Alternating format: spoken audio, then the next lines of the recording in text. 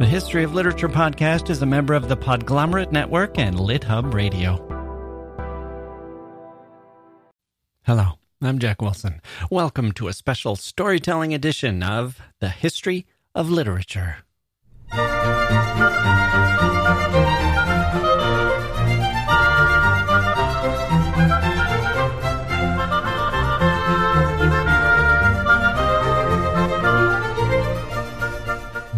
Okay, here we go. Welcome to the podcast. I'm so glad you're here today. My goodness.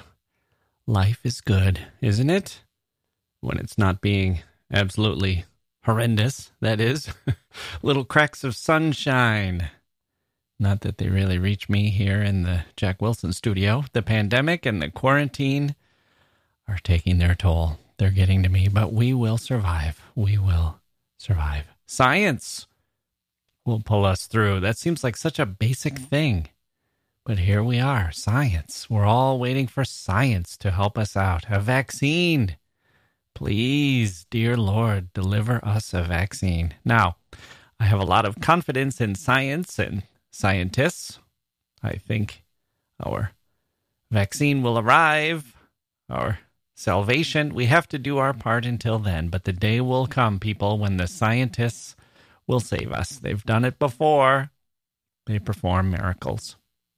Here's an example to give you some hope. Just one little example of science. Scientists have determined what a mummy sounds like.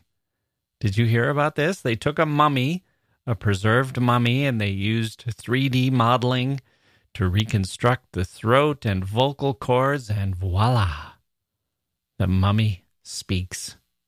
So I'm going to bring you a snippet of this now. It was covered on the news, but you might have missed it. So here's a news report talking about this miracle of modern science.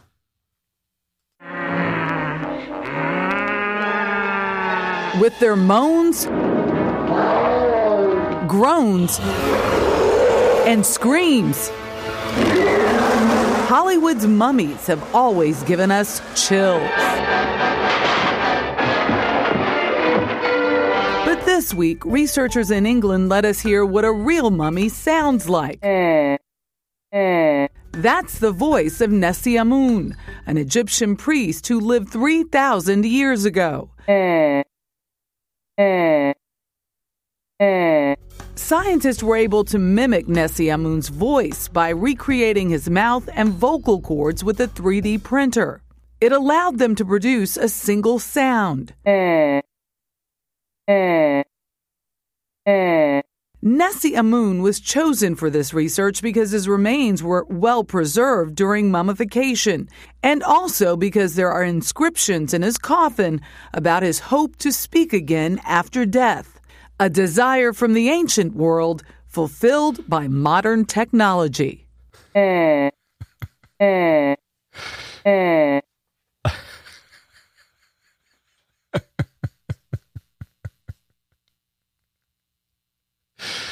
There we go.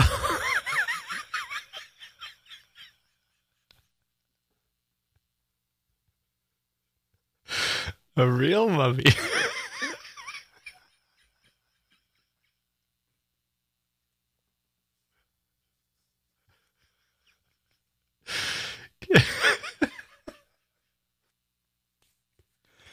Can you believe? Can you believe how?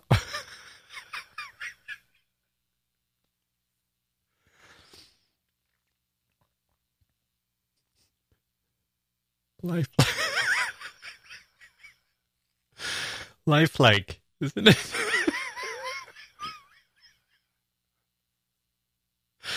Oh. I'm sorry. I feel...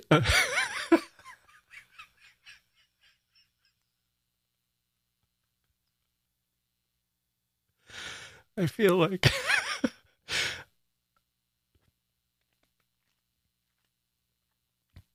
Sorry. I feel like I'm an ancient...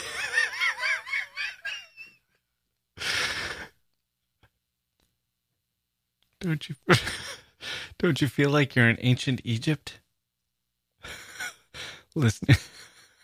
Listening to a king deliver a pronouncement? Can you believe how miraculous that is? Lifelike, isn't it? I feel like I'm in ancient Egypt. Listening to a king deliver. It could be Mark Antony declaring his love for Cleopatra. Let's hear it again. Incredible. That's a mummy. There's Hollywood mummies.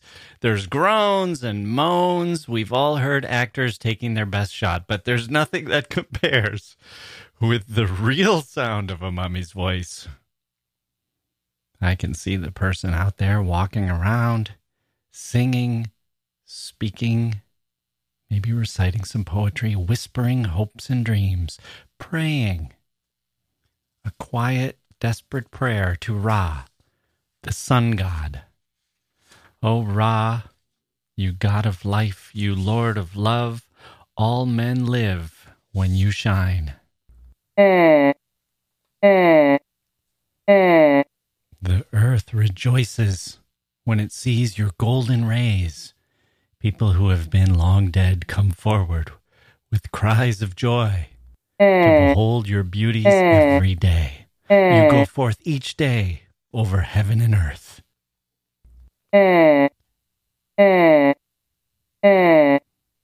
Amazing. Breathtaking. So today's a special day on the history of literature. I am taking a little break, just a little one. I'm doing 2 episodes a week now, people. I fall behind with my reading and all the other things on my plate, so I could use a little breather. So here's the good news. I've joined up with the Podglomerate, and they put out the Storybound podcast. And they offered to run my show on their feed and wondered if I'd be open to running a story of theirs on mine. So what's Storybound? It's a podcast that tells stories. Great contemporary authors reading stories or memoirs or excerpts from their novel. And they put in sound effects and music and voices. It's like a well-done audiobook, except you don't need to pay for it. It's radio theater. Remember that? And it's available for free. So we have one today. Mitchell S. Jackson, who reads, and original music too. Did I mention that part? So it's Mitchell S. Jackson reading from his memoir, Survival Math, Notes on an All-American Family, with sound design and original music composed by Zane, featuring Stephanie Strange. It's a very cool project.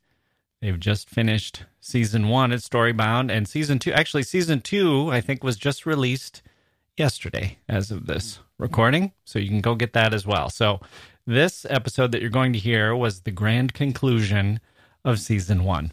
So let's do this. Let's take a quick break, then listen to some listener emails, then we'll hear the Storybound episode with Mitchell S. Jackson.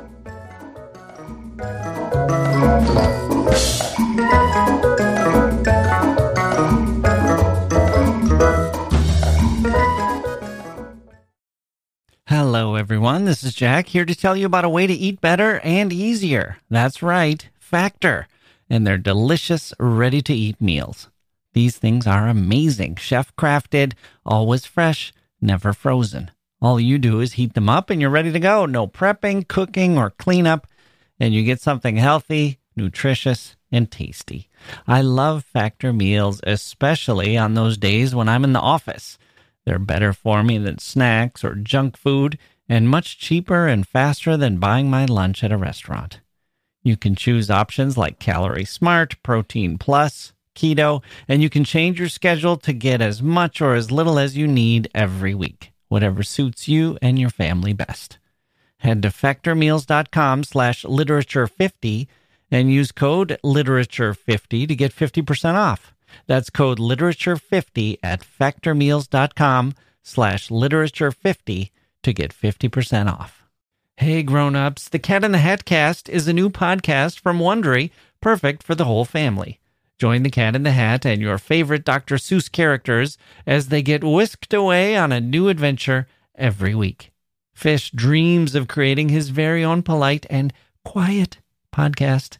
That is, until he gets a surprise visit to his Fishbowl podcast studio from the Cat in the Hat himself. And it becomes very clear that the cat has other plans for the podcast, and those plans are the opposite of quiet.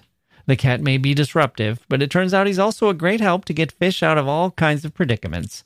Bursting with music, silliness, and rhymes, the Cat in the Hat cast encourages us all to find fun that is funny in every episode. Sing along to new favorite songs, try your luck at Titanic tongue twisters, have some fun with wondrous wordplay, and most importantly, bring your family along for all of the adventures in the Cat in the Hat cast. Follow the Cat in the Hat cast on the Wondery app or wherever you get your podcasts. You can listen to the Cat in the Hat cast ad-free right now by joining Wondery Plus in the Wondery app or Wondery Kids Plus in Apple Podcasts.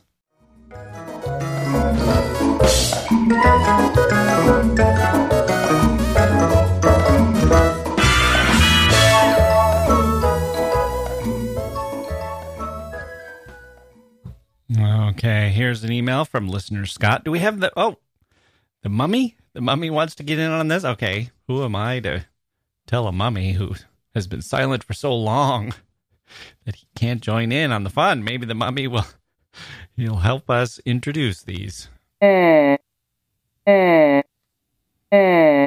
right, mummy.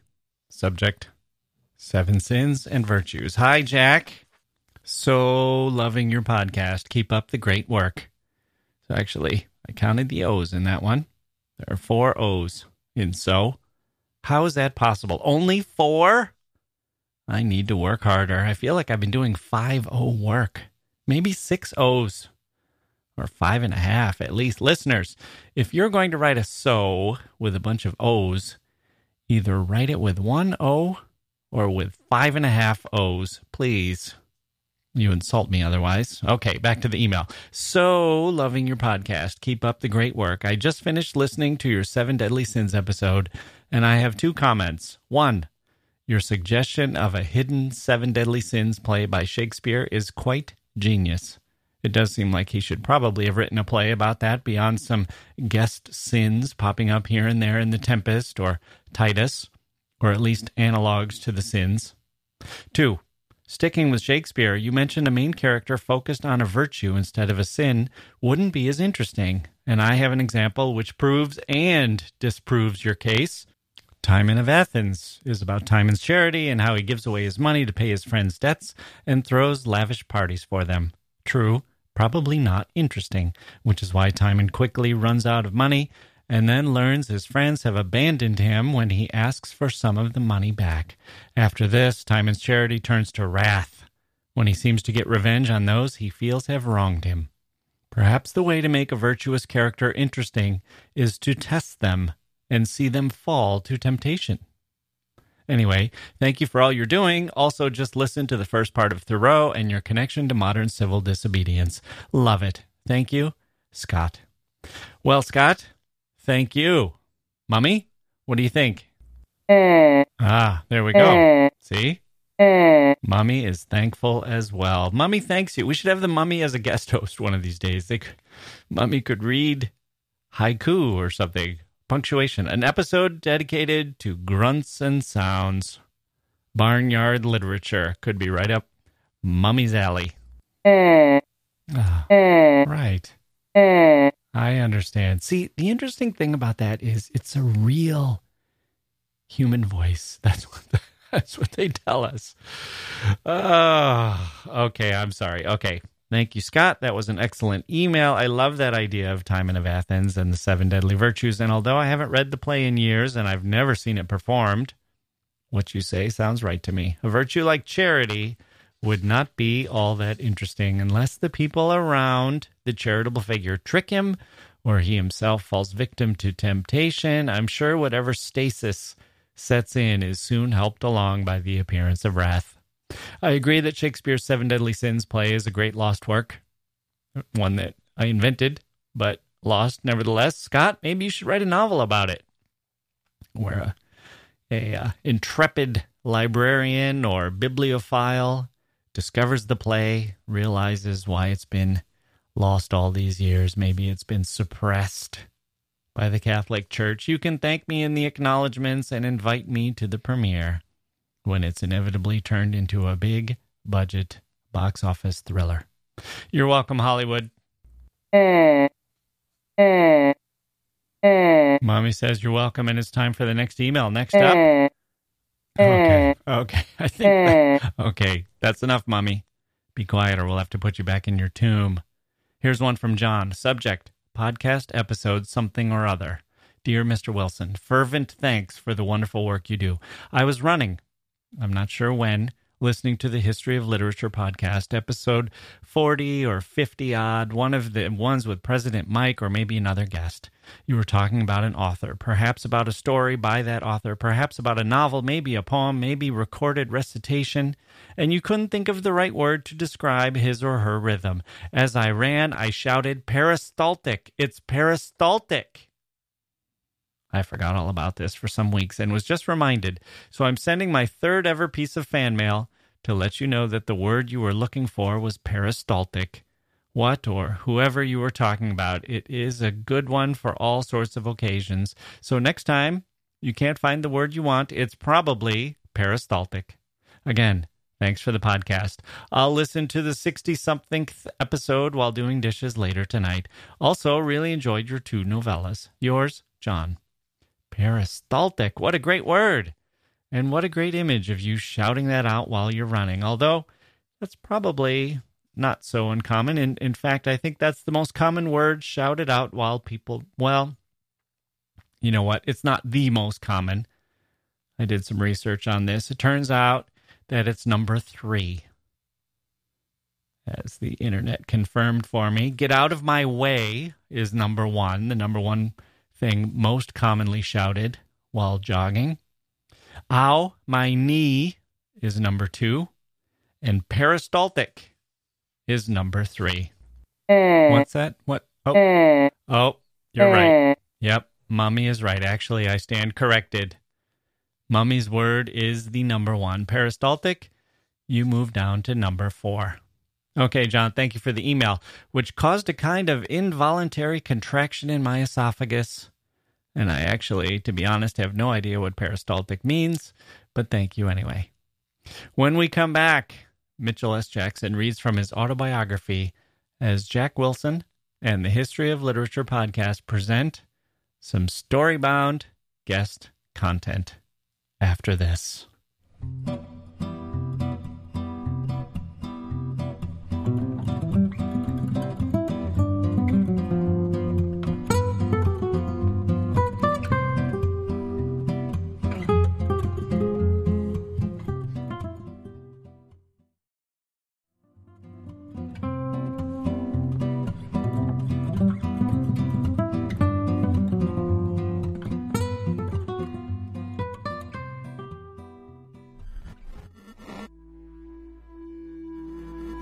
Welcome to Storybound, presented by LitHub Radio and the Podglomerate. I'm your host, Jude Brewer.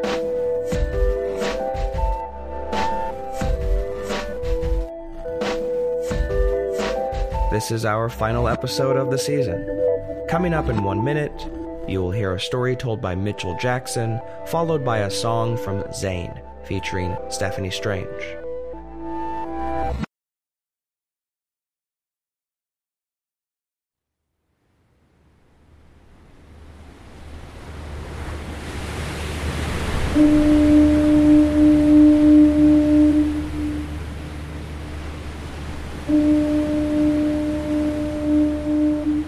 My name is Mitchell S. Jackson, and I will be reading the prologue of Survival Math, Notes on an All-American Family. It's a letter to a man named Marcus Lopez, who was the first black man to ever step foot on what became my home state, Oregon. Dear Marcus, ain't no way you could know this, but you were the first of us to set foot on the land that became the state where I was born, Oregon. And now here we are, strangers, but not estranged, more like kindred, more like forevermore tethered to terra firma by a death date and a birth date. Yours, August 16th, 1788. Mine, August 16th, 1975. Here I am centuries after your death, wanting to share with you what has become of the place where you gasped your last breath and I gloried my first. There's much I don't know about your living and breathing in Cape Verde, so I've envisioned what it was like. Have pictured you hanging near the ports, burnished, famished, bleary-eyed, proclaiming to anybody with ears that you'd board a ship bound for the new world and change forevermore your fortune. Then Captain Robert Gray and his crew docked their sloop for a little R&R and refitting.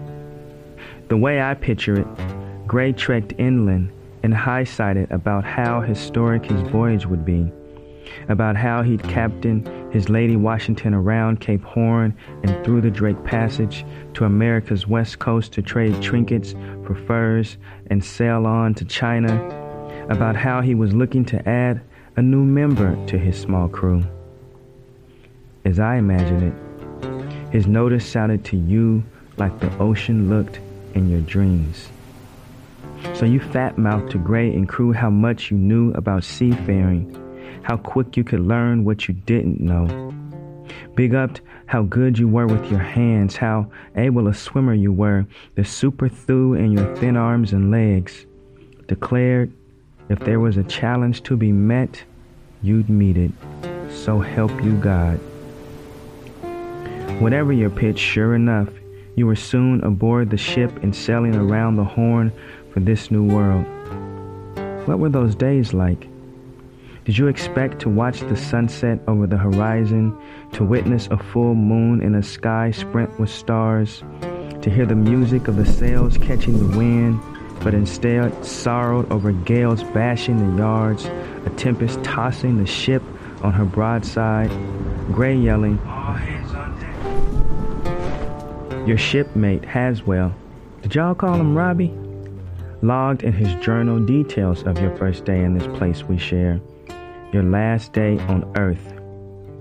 He wrote that the ship landed at Tillamook Bay and he and some of the crew had a meal with the natives while the rest of you were out cutting grass for livestock.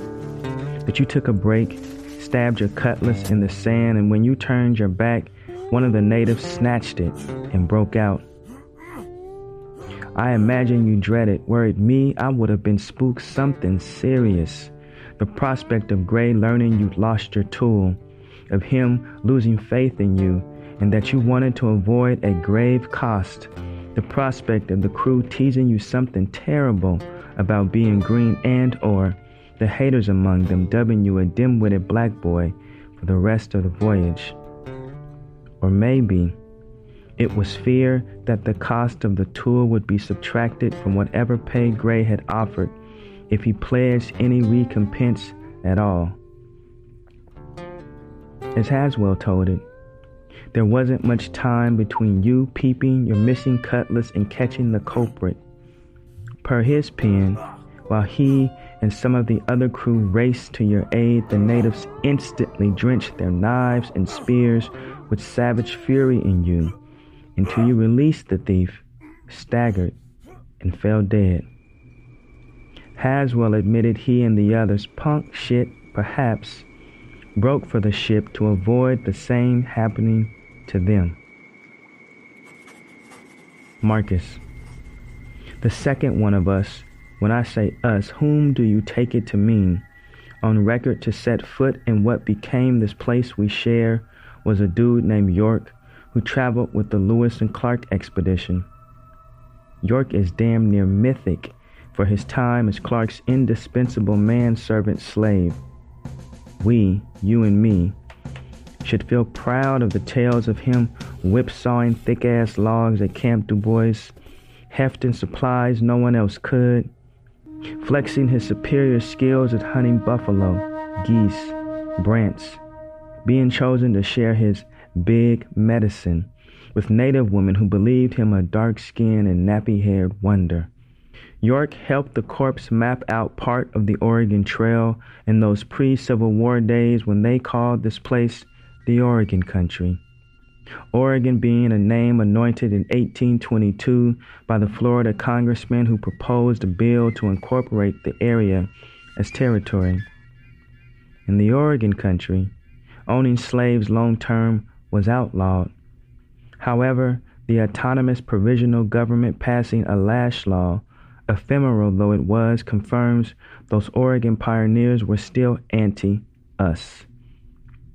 Quote, blacks in Oregon, be they free or slave, will be whipped twice a year until he or she shall quit the territory. End quote.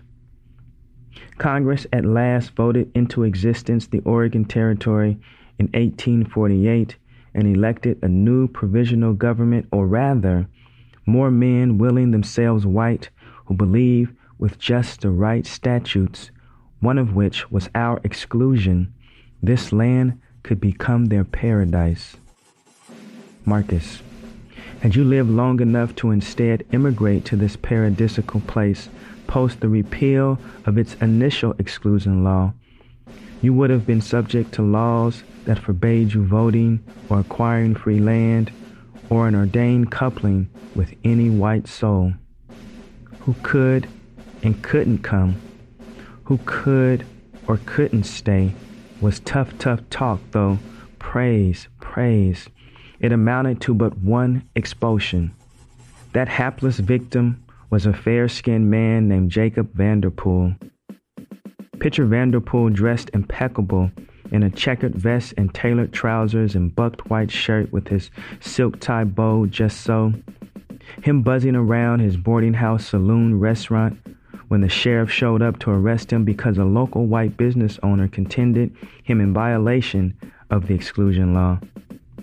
Picture Vanderpool's lawyer soon thereafter arguing the charge against his client was out and out unconstitutional. Picture the prosecutor calling witnesses, none of whom can say for fact when this not light-skinned enough man arrived in their midst, and the judge delivering his verdict. Quote, I being satisfied that the same Jacob Vanderpool is a mulatto and that he is remaining in the territory of Oregon contrary to the statutes and laws of the territory, do therefore order that the said Jacob Vanderpool remove from said territory within 30 days from and upon the service of this order.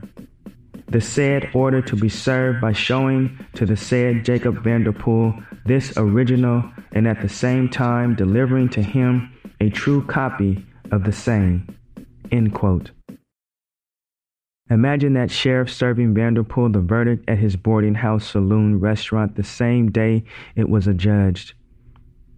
And that judgment quavering in Vanderpool's hand as he read it again and again, and worried over delivering the news to his workers and finding a state, a city, a people that would accept him.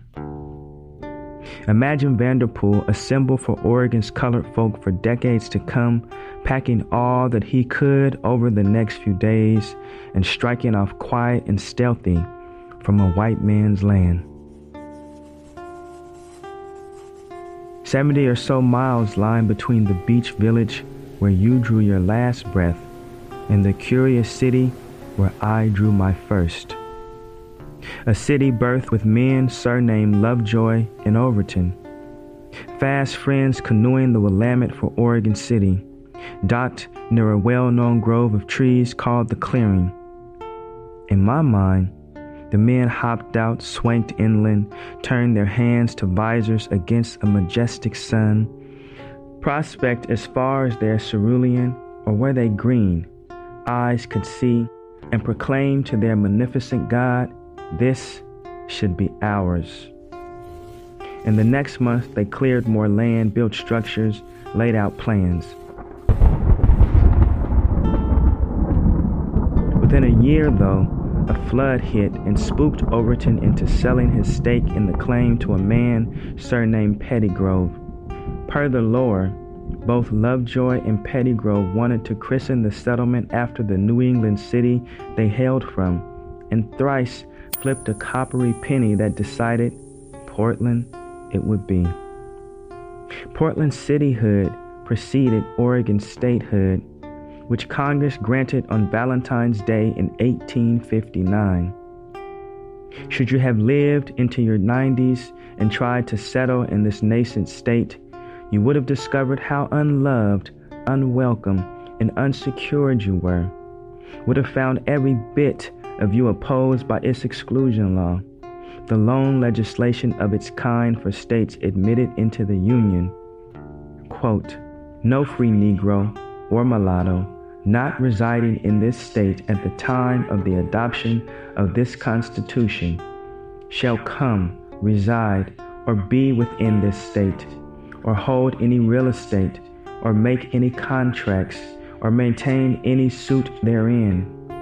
And the Legislative Assembly shall provide by penal laws for the removal by public officers of all such Negroes and mulattoes, and for their effectual exclusion from the state, and for the punishment of persons who shall bring them into the state, or employ or harbor them.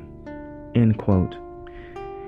In the history of Oregon, our folks have numbered most years less than 5% of its residents, so it shouldn't be no big old surprise that in the 1920s, the second coming of the KKK flourished in this blanched state and its cities. Here's proof. One summer night, the Portland Clavern goaded reporters and civic leaders to a meeting into a hotel with the cryptic message, "Learn something to your advantage." Once the invited guests arrived, Klan members ushered them out of the hotel and into cars that chauffeured them to a secret throne room, where reporters with box cameras and pens and notepads and a pair of Klansmen in full regalia awaited them. That evening, the Klan argued they weren't a hate group, that they'd be a powerful ally to the friends of law and order.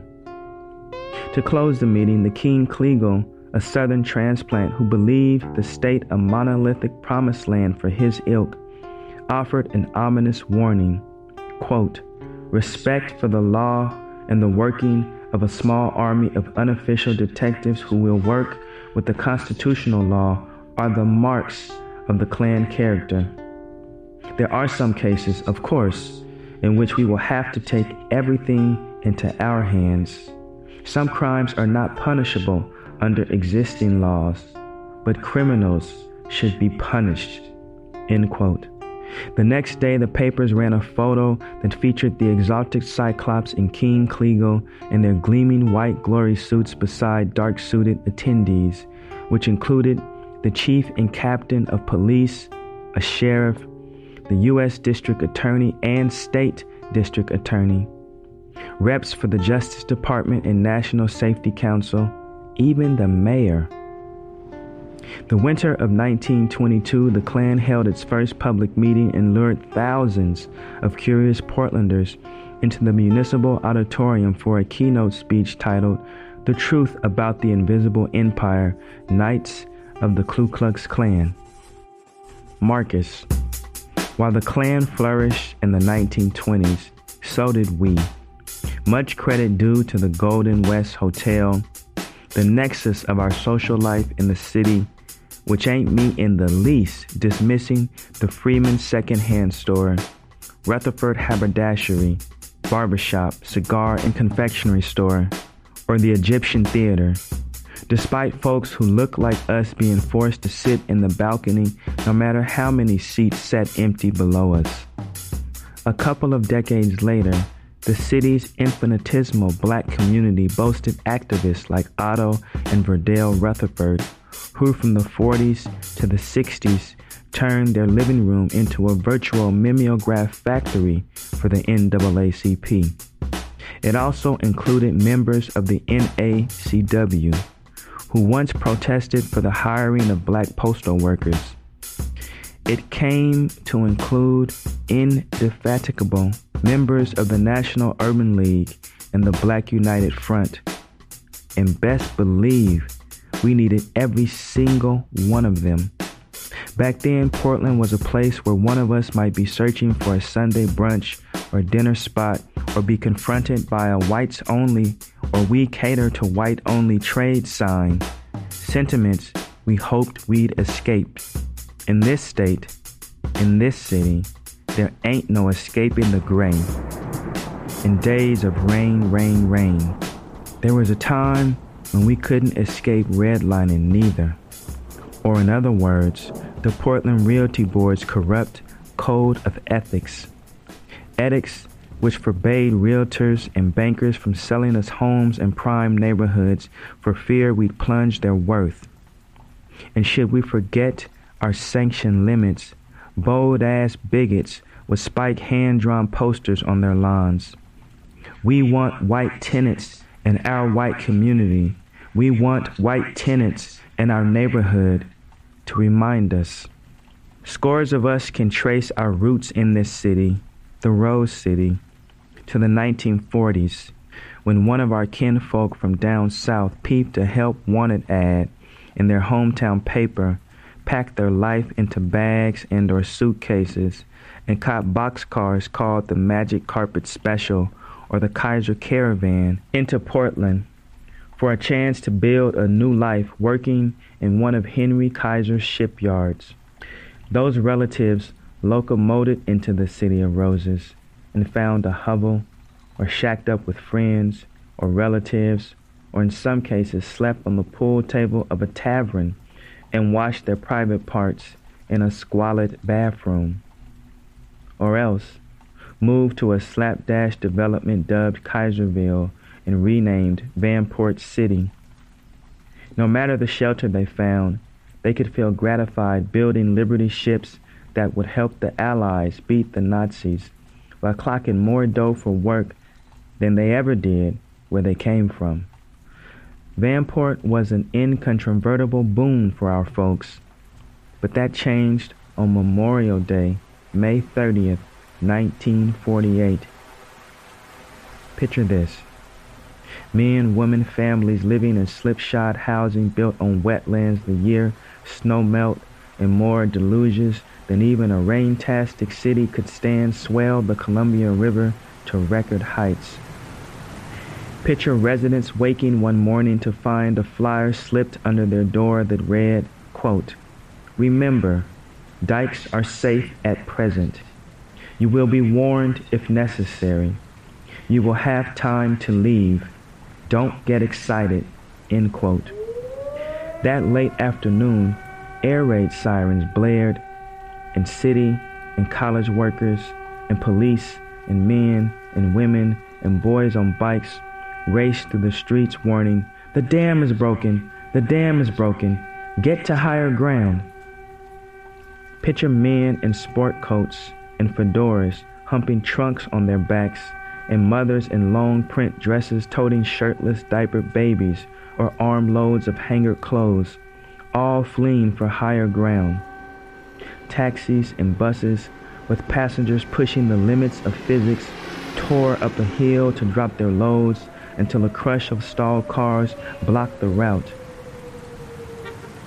Imagine the Columbia River surging into the city in Leviathan waves, and men late in minding the mandate to evacuate, wading through waist-high muddy water with their toddlers on their shoulders.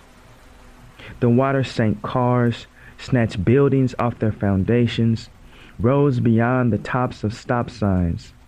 Dozens gathered along an avenue and gawked at the scene below, at couples stranded on their roofs, men in powerboats breaking through windows for rescues, inconsolable housewives crying, "We lost everything." What had been moments ago a delta was now a filthy lake teeming with letters, heirlooms, photos.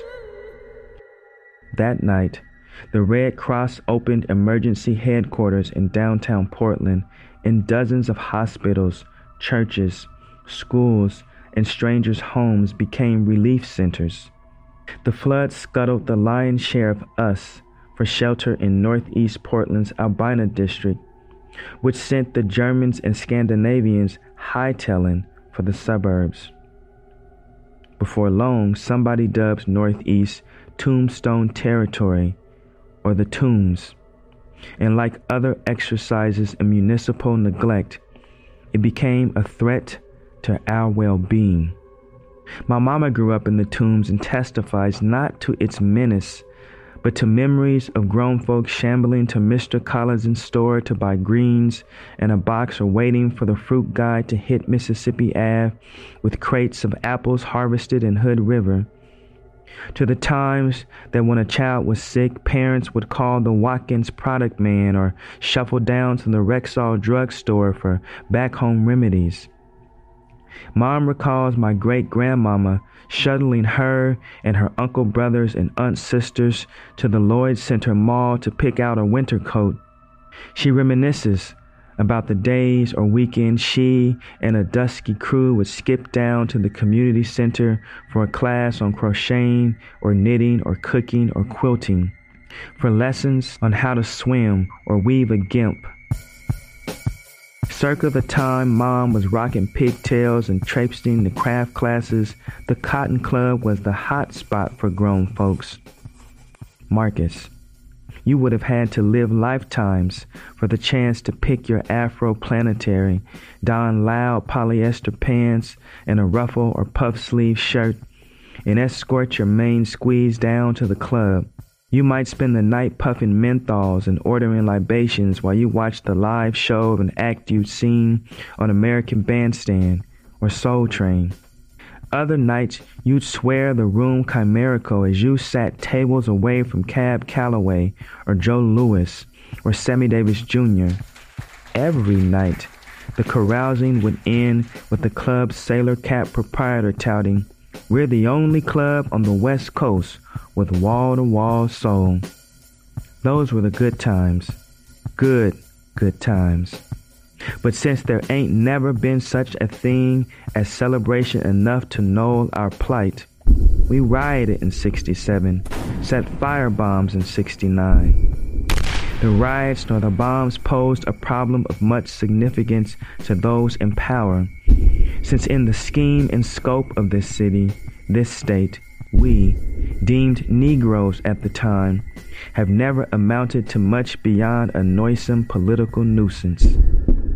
As proof, I submit to you the time strangers once appeared at the front door of dozens of Northeast residents and warned them to move because the city had approved plans to raise their houses for a hospital expansion and a new coliseum.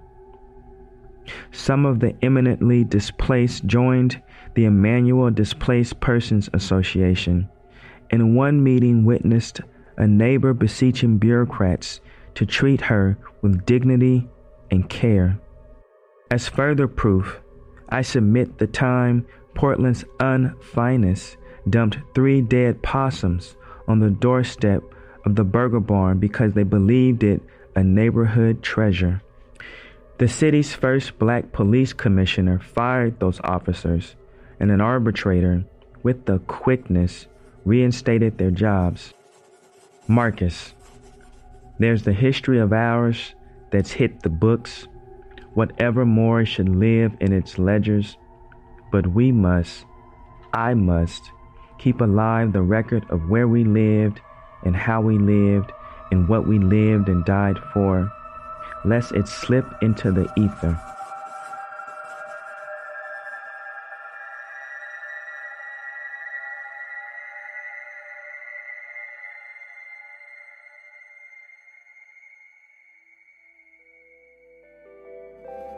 You are listening to Storybound. And now for a short break.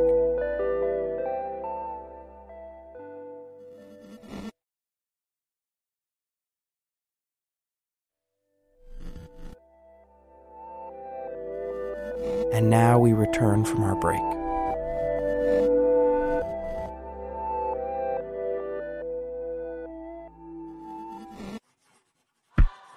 If it's cool with you, I'd like to skip ahead to when I was a wee bit, to the umpteen days I spent decked in a purple robe belting "Going Up a Yonder" as part of the youth choir of First AME Zion, the oldest African Methodist church in the state.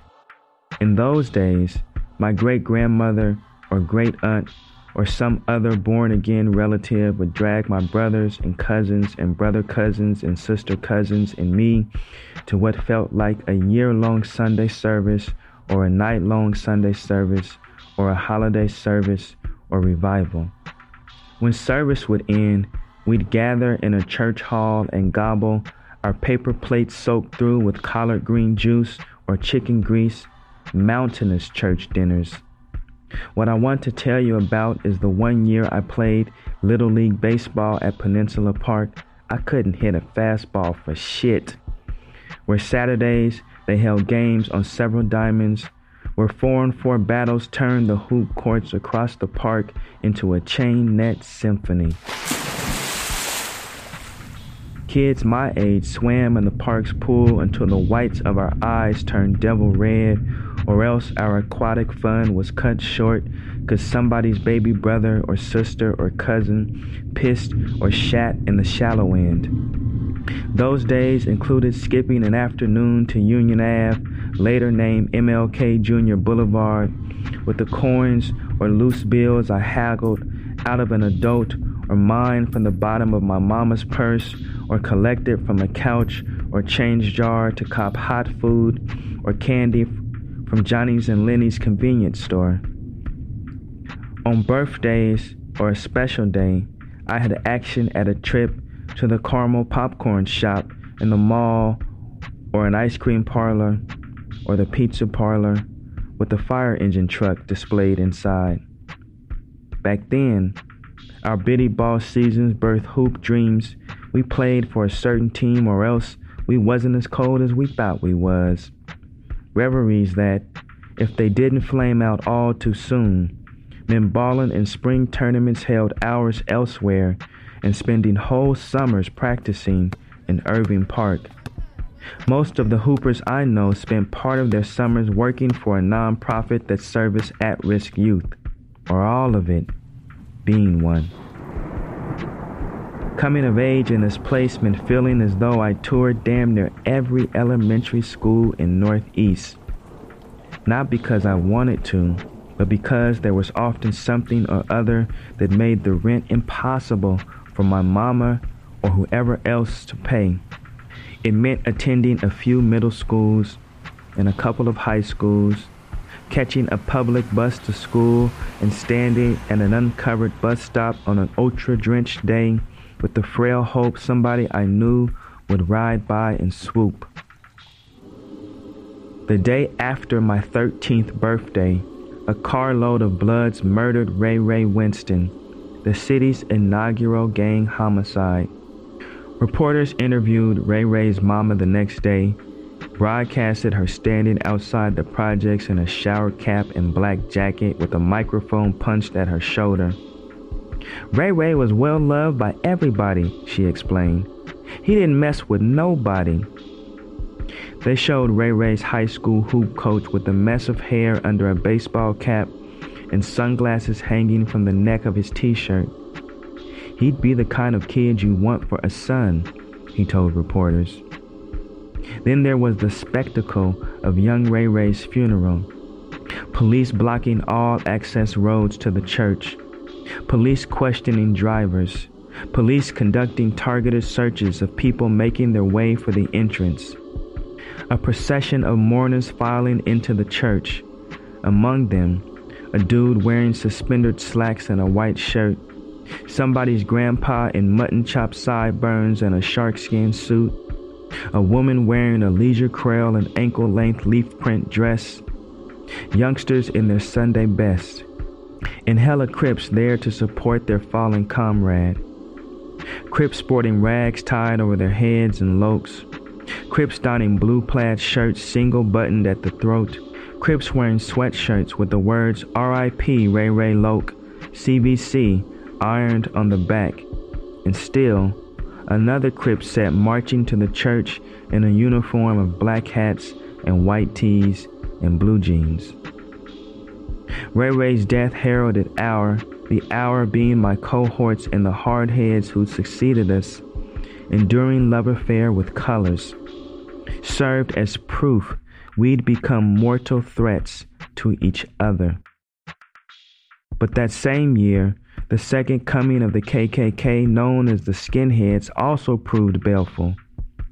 One night, skins fresh off passing out white power pamphlets and burning hours guzzling beers, accosted an Ethiopian grad student named Mugaleta Sarah, who was outside his car chatting with friends. The racists yelled at Sarah and his homies to move, and when they didn't, they hopped out their compact and started wailing on them. That night, a skin named Ken Death Mieski grabbed a bat from his trunk and bashed Sarah 3 times in the skull, the final blow crushing his head between the bat and the hard pavement. Sarah was murdered in southeast Portland, but the nexus of our life and death for a few decades more was northeast Portland, what we rechristened the NEP, or the town.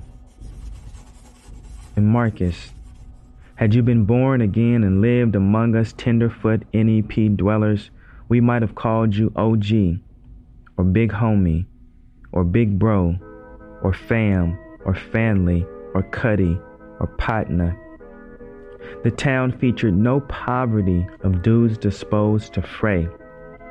Dudes named Peekaboo, or Pep, or Cowboy, or Face, or Rabbit, or Cluck, or Big Red, or Champ, or Chip, or Stitches, or TN, or Nook Nook, or Eminem, or Moni, or JD, or Debo, or Devious, or South Central, or Eastwood, or Hollywood, or Fast Living, or Lazy, or Teaspoon, or Choo Choo, or Maniac, or Kenny Mac, or Blazer, or A-Bone, or Big Red, or No Toes, or O-Dog, or Quick.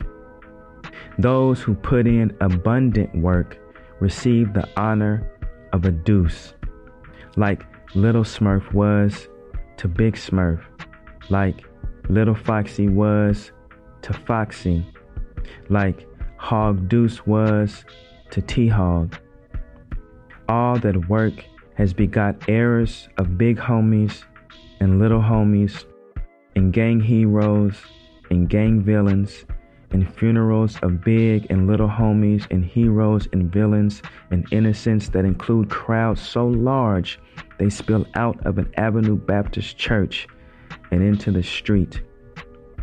The NEP, the town, demands ample faith and dozens upon dozens of places to worship. We also homage the Rose Garden, Rose Quarter, rose bushes in the yards of homes in the West Hills, in neighborhoods where developers build and open to the public a new street of dreams every year. A street, that is, for someone else's dreams. Because the truth is, some of us dream, but far too many dream small, realistic. And when those young dreams desert us, some start demanding by force things that ain't ours. Others move to Vegas to pimp, purchase a new ride, and voyage home with the intent of triumphing up and down MLK. Those who stay local, those with aspirations average as shit and abandon faith, covet restored muscle cars with custom systems, exotic paint, and wire rims with too many spokes to count. Others, oh boy was this me, cop a sack from a big homie, a pre-cooked and acetone cut underweighed dope sack, and stand on a street grown folk warned us off of, failing or going or Gattenbine or Skidmore or Mallory or Rodney or Church or Roselawn. Corners where young boys whose quivering flames were doused previous to ours carried stolen straps and grudges against the world. We posted on hot blocks all night for damn near nothing, only half of which, if we were lucky, was ours to keep. That was our cosmos. The reason there's been a hell of a chance of finding who we've been looking for in the Justice Center, if for months we ain't seen them on the streets. One summer, recalcitrant dudes known as the Richmond stealth among us on a mission to murder my cousin friend for an alleged heist. Word was they promised to kill members of his family if they couldn't find him. They spied his stepfather at a gas station and shot several bullets into his back. They later found my cousin friend's car outside the house of a girl who just celebrated her 21st birthday. They surrounded and fired more than 50 bullets into the house, killing her. Not too long after, they broke into the apartment of my cousin friend's biological father and beat him for his son's whereabouts. When he wouldn't or couldn't reveal it, they shot him in the leg and groin, put a picture of my cousin friend in his hand, and shot him one last time in the head. And I've told you this because I need you to know that the NEP and what's happened in it is as much a part of Oregon, of Portland, Oregon, as pioneers and a copper penny in the street of dreams. But I've been away some years, and denizens of the old NEP have been pushed to the city's periphery, out to a place we call the Numbers. Now the Rose City, home, may damn well be a new city, one whose inheritors post placards that read, "Keep Portland weird," or "Keep Oregon weird," and tacit, so tacit, charge all those that ain't them with translation. Marcus, I'll close soon, but before I do, I must tell you about a not so long ago day I cruised the arteries of this new city, Alberta, Mississippi, Williams Ave. Saw on Alberta a staffing company in a yoga studio and restaurant bars. Saw cheery citizens lunching on a patio under the shade of tall trees and a vacant lot transformed into a scaled metropolis of food trucks. There was a clothing store and a bike shop and a sticker shop and a donut shop and a place that fixes guitars. That day I rode up and down Mississippi and saw a tattoo shop and a tea shop and an art gallery and a bookstore. Witnessed a shabby dude, the lone brown face for blocks in any direction, flitting to destination somewhere. Saw a cafe that sells crepes and a boutique that hawks high-end glasses. While wheeling the wide berth of an interminable-ass bike lane, I peeped a dude on a mountain bike in khakis and an Oxford shirt and a woman tattooed in plural on a cruiser.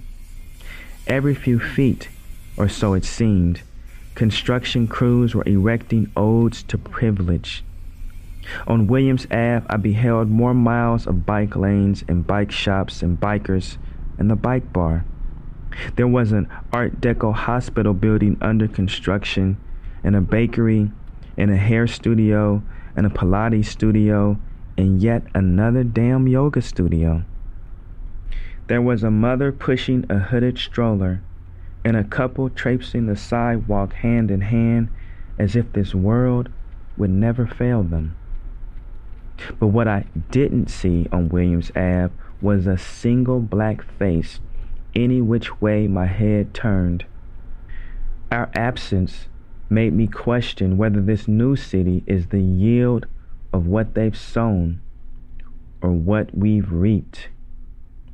It made me wonder if it's our just due from surrendering our hope too soon, or dreaming pragmatic, or mashing on somebody's baby girl all winter to glory new wheels down MLK in majestic summer brilliance, or being enchanted with colors, or transforming from one gang to the other, or copping a dope sack on consignment from a head start on prison big homing and posting all night on a dim side street for a few bucks, if even a buck, of profit, or seizing with a strap what don't belong to us, or flouting a second or third strike and revolving to prison to serve a mandatory minimum stretch. I ask myself, could this new place, home, which seems so much the locus of our undoing, be the harvest of our collective deeds? The answer is yes.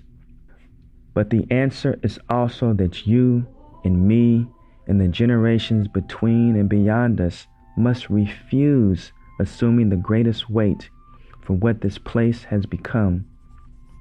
Because if these centuries attest to anything, it's to the incontrovertible truth that this ain't our Eden and won't be, for that was never their intent until Mitch, aka the Lil Homie.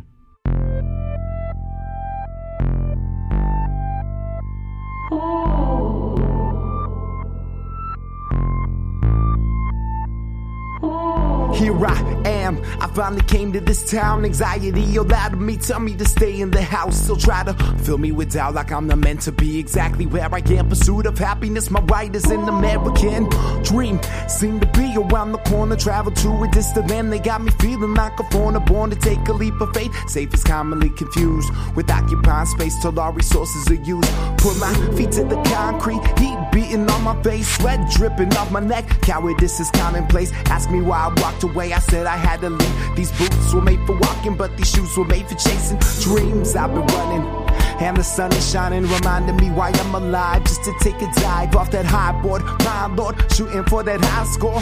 Out of this world like an intelligent life form.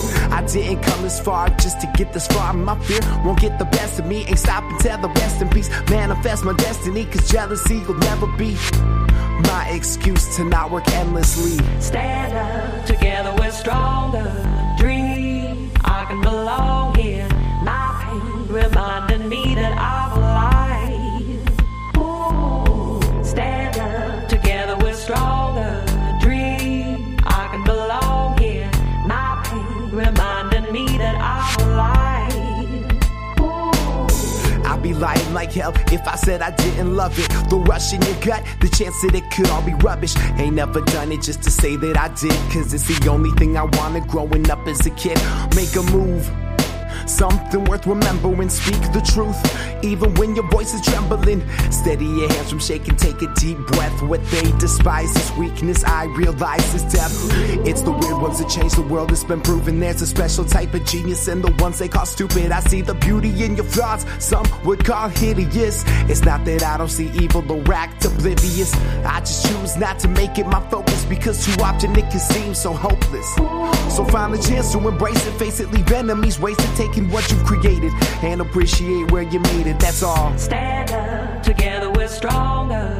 Dream, I can belong here. My pain reminding me that I'm alive. Ooh. Stand up, together we're stronger. Dream, I can belong here. My pain reminding me that I'm alive. Ooh. This story was an excerpt from the book Survival Math, Notes on an All-American Family, written and narrated by Mitchell Jackson. The song for this episode, Here I Am, was written and performed by Zane, featuring vocals from Stephanie Strange and produced by Tim Carplus. The sound design for this episode was put together by Tim Carplus and myself. We'd also like to thank Rosie and the folks at Simon & Schuster for helping us arrange this recording with Mitchell. Storybound is mixed, produced, and hosted by me, Jude Brewer. Our executive producers are Jeff Umbro of The Podglomerate and Justin Alvarez of LitHub. This show's theme was developed with the help of James Cook. You can find his music under the name Grain Table. We'd also like to thank Modestus Mankus for this outro sample. Care to tell us what you think of the show? You can find us on Twitter at StoryboundPod, or you can tweet at me directly at Jude Brewery.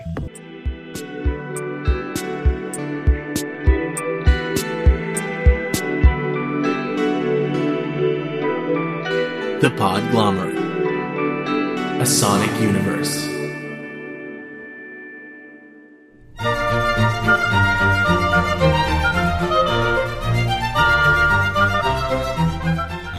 Okay, there we go. That's going to do it for this episode of The History of Literature. My thanks to the folks at Podglomerate and Storybound for letting me share this with you. Lots of other good stories over there at Storybound.